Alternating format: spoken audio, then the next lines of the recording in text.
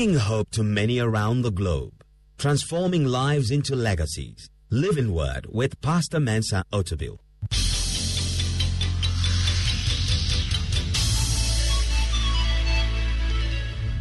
And now, today's word. As you know, I've been teaching on from Luke chapter 15, and we've been talking about lost and found. And today is part number 4.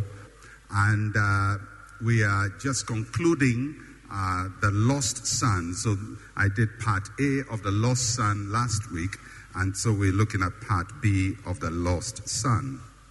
Now, if you look at the 3 parables that Jesus spoke in Luke chapter 15, he talked about the lost sheep, the lost coin, and the lost son. The lost sheep belonged to the shepherd. The lost coin belonged to the woman. The lost son also belonged to his father, but he had something else. He didn't just belong to the father, he was born of the father. The sheep was not born by the shepherd, the coin was not born by the woman, but this guy was born by the father. He had a very special relationship with the father, and that's why I believe this parable is speaking to the life of believers who fall away from their faith and return home. And the last time we met this guy, he had gone his merry way and eventually found himself in a lot of trouble. He spent everything that he had, and then he was assigned to go and feed pigs. And the passage says that even whilst he was feeding the pigs, he wanted food, or he wanted to eat the food of the pigs.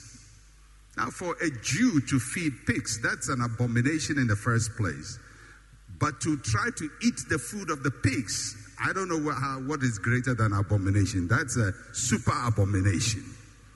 And the passage says that although he wanted to eat the food of the pigs, no one gave him anything. In other words, he couldn't even eat the food of the pigs.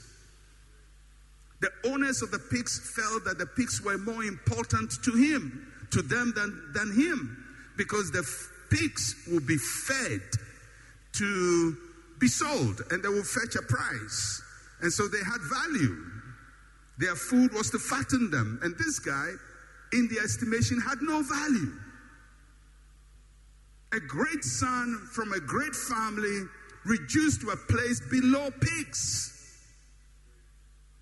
Couldn't eat the food of pigs because they thought the value of the pig was higher than the son of a nobleman. It just shows the extent to which Satan can bring a child of God to a place where even the unbelievers don't consider you worthy because you have gone far below. So what do you do when you find yourself in this situation? So let's pick the story back in Luke chapter 15 and verse 17 to 21. And it says, but when he came to himself, he said, how many of my father's hired servants have bread enough and to spare, and I perish with hunger? I will arise and go to my father, and will say to him, Father, I have sinned against heaven and before you. I am no longer worthy to be called your son. Make me like one of your hired servants. And he arose and came to his father. But when he was still a great way off, his father saw him and had compassion, and ran and fell on his neck and kissed him. And the son said to him, Father, I have sinned against heaven and in your sight, and I am no longer worthy to be called your son. So what do you do when you have reached rock bottom? There are some who will keep going and going and going, probably move to another town and hope that somehow they will find a way. It's like people who get lost and still keep driving and hoping that they will find their way. There are others who will stop and settle and say, well, life is bad. I'm just going to stay here. I think this is all that I have. And then there are those who will try to go back to where they used to be. And that is the option that this gentleman took. He decided to go back to the Father. So let's look at the process of going back to the Father. There are 4 things he did in order to go back to the Father. The first one is realization. The passage says he came to himself. He came to himself. That means that he was beside himself all this time. He came to himself. He took charge of his life. He accepted the reality of his life. He stopped making excuses. Stopped lying to himself. He faced reality. He looked himself in the mirror and told himself the truth. The problem many times with us is when things go bad, either our Christian life goes bad and we are now back into the world, or we're backsliding, we don't face reality. And there are people who still think they are doing well when they are not doing well. There are people who are down who still think they are up. They never face reality. But this gentleman faced reality. And if you are here struggling with your Christian life, if you want to get back to God and you want to get back to the place of relationship and intimacy you had with God, you're going to start with facing reality. That's what he did. He faced reality. Because if you don't start facing reality, you're going to lie to yourself for a very, very long time. Apart from our Christian life, there are many areas where we need to face reality. Sometimes couples need to face reality that there is problem in their marriage. Instead of saying there's nothing, they have to understand there is a problem. Maybe you are in a situation where your finances are going bad and now you're blaming witches and you're blaming everything, and now you're blaming the almighty Russia and Ukraine war. But you have to face reality. You have to face reality. Because until you face reality, you are living a lie. And nobody can have recovery and restoration when they live in a lie and tell themselves a lie. I must admit that telling yourself a lie sometimes is very nice because it encourages you.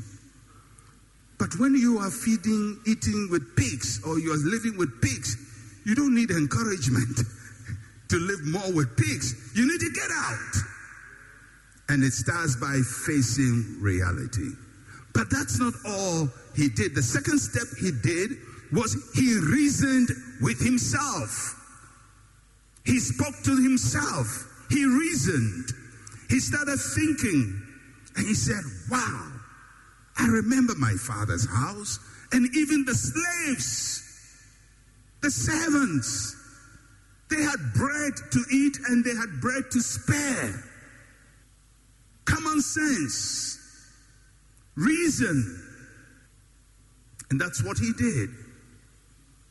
He remembered what life was. And then he asked himself the all-important question.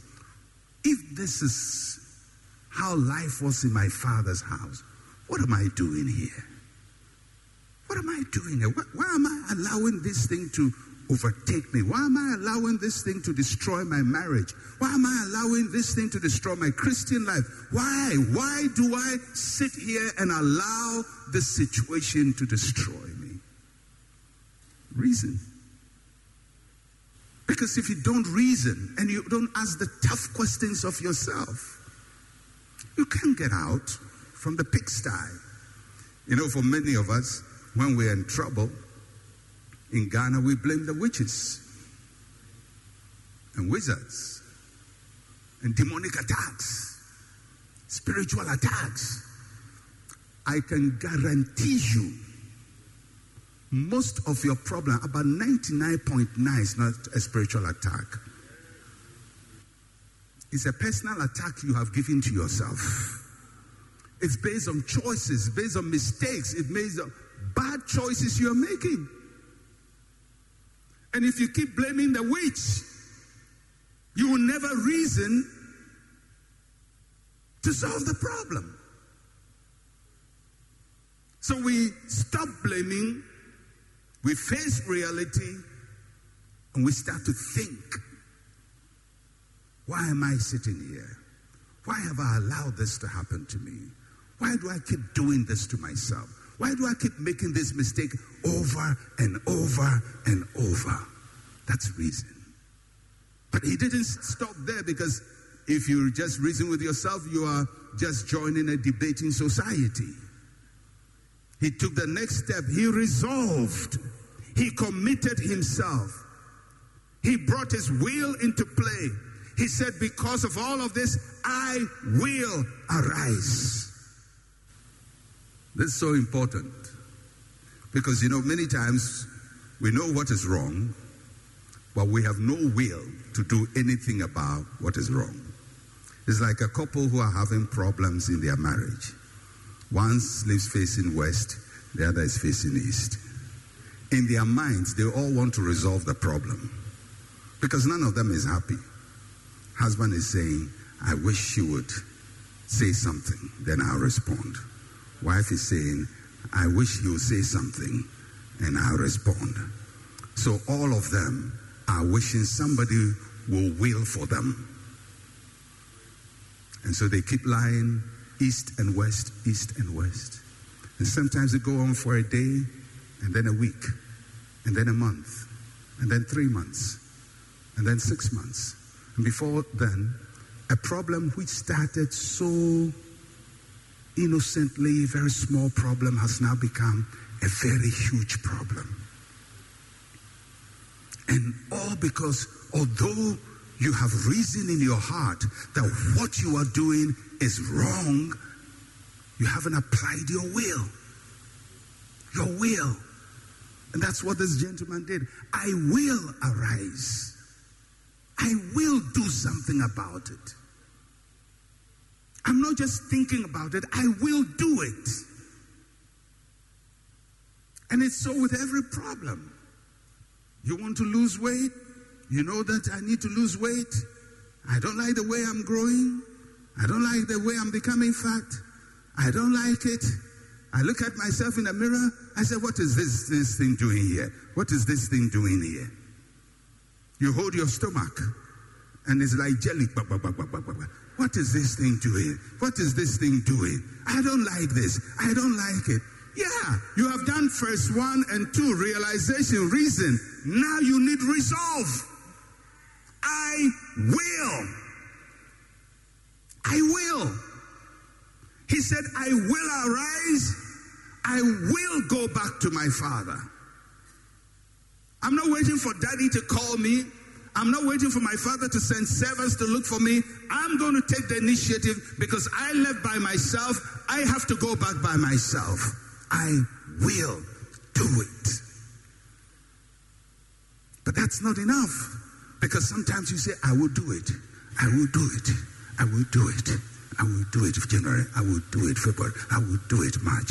Before you realize it's November, then you say, okay, last month, I will do it. I will do it. I will do it. Then you didn't do it. Okay, next year is coming. It's a new season. It's a new it's a new day. Fresh anointing coming my way.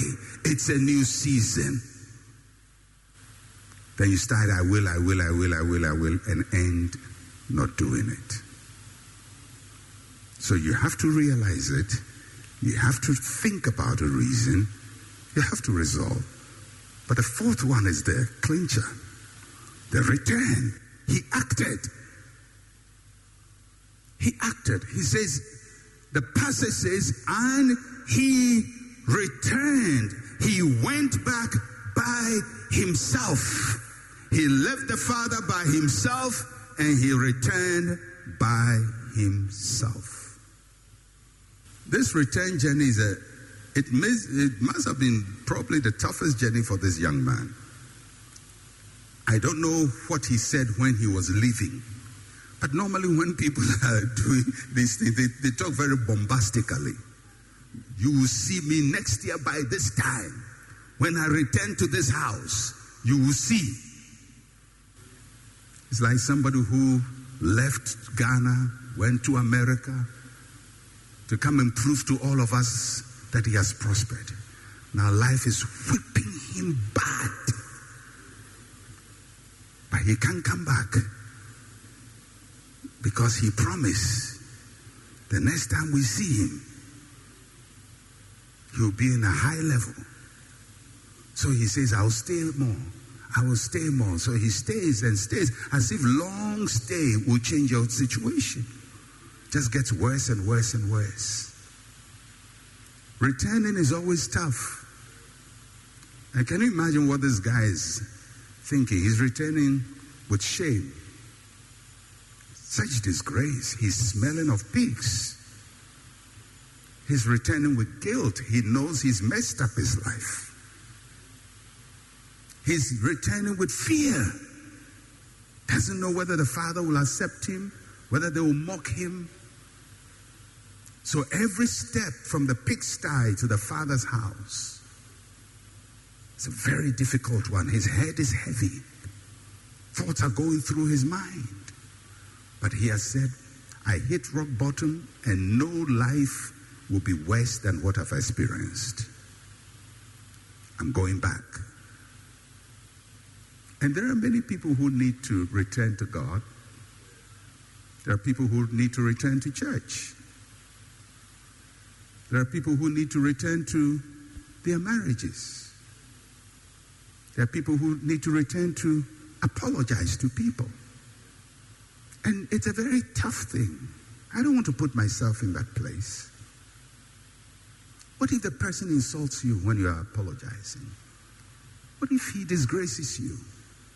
So this guy is going back to the father with a very heavy heart. He feels defeated, but he still goes. Restoration, return is not always easy. Getting things to work as they used to be is not always easy. And for him, it was tough. And then he gets to the area where his father's house is. I'm sure the moment he entered the territory, he's now praying. If he's a Pentecostal charismatic, he's praying in tongues, praying in the Spirit. If he's forgotten to pray in tongues, he's now remembering. Praying, having all-night prayer meetings, fasting. Seeking for God. Oh Lord, oh Lord, oh Lord.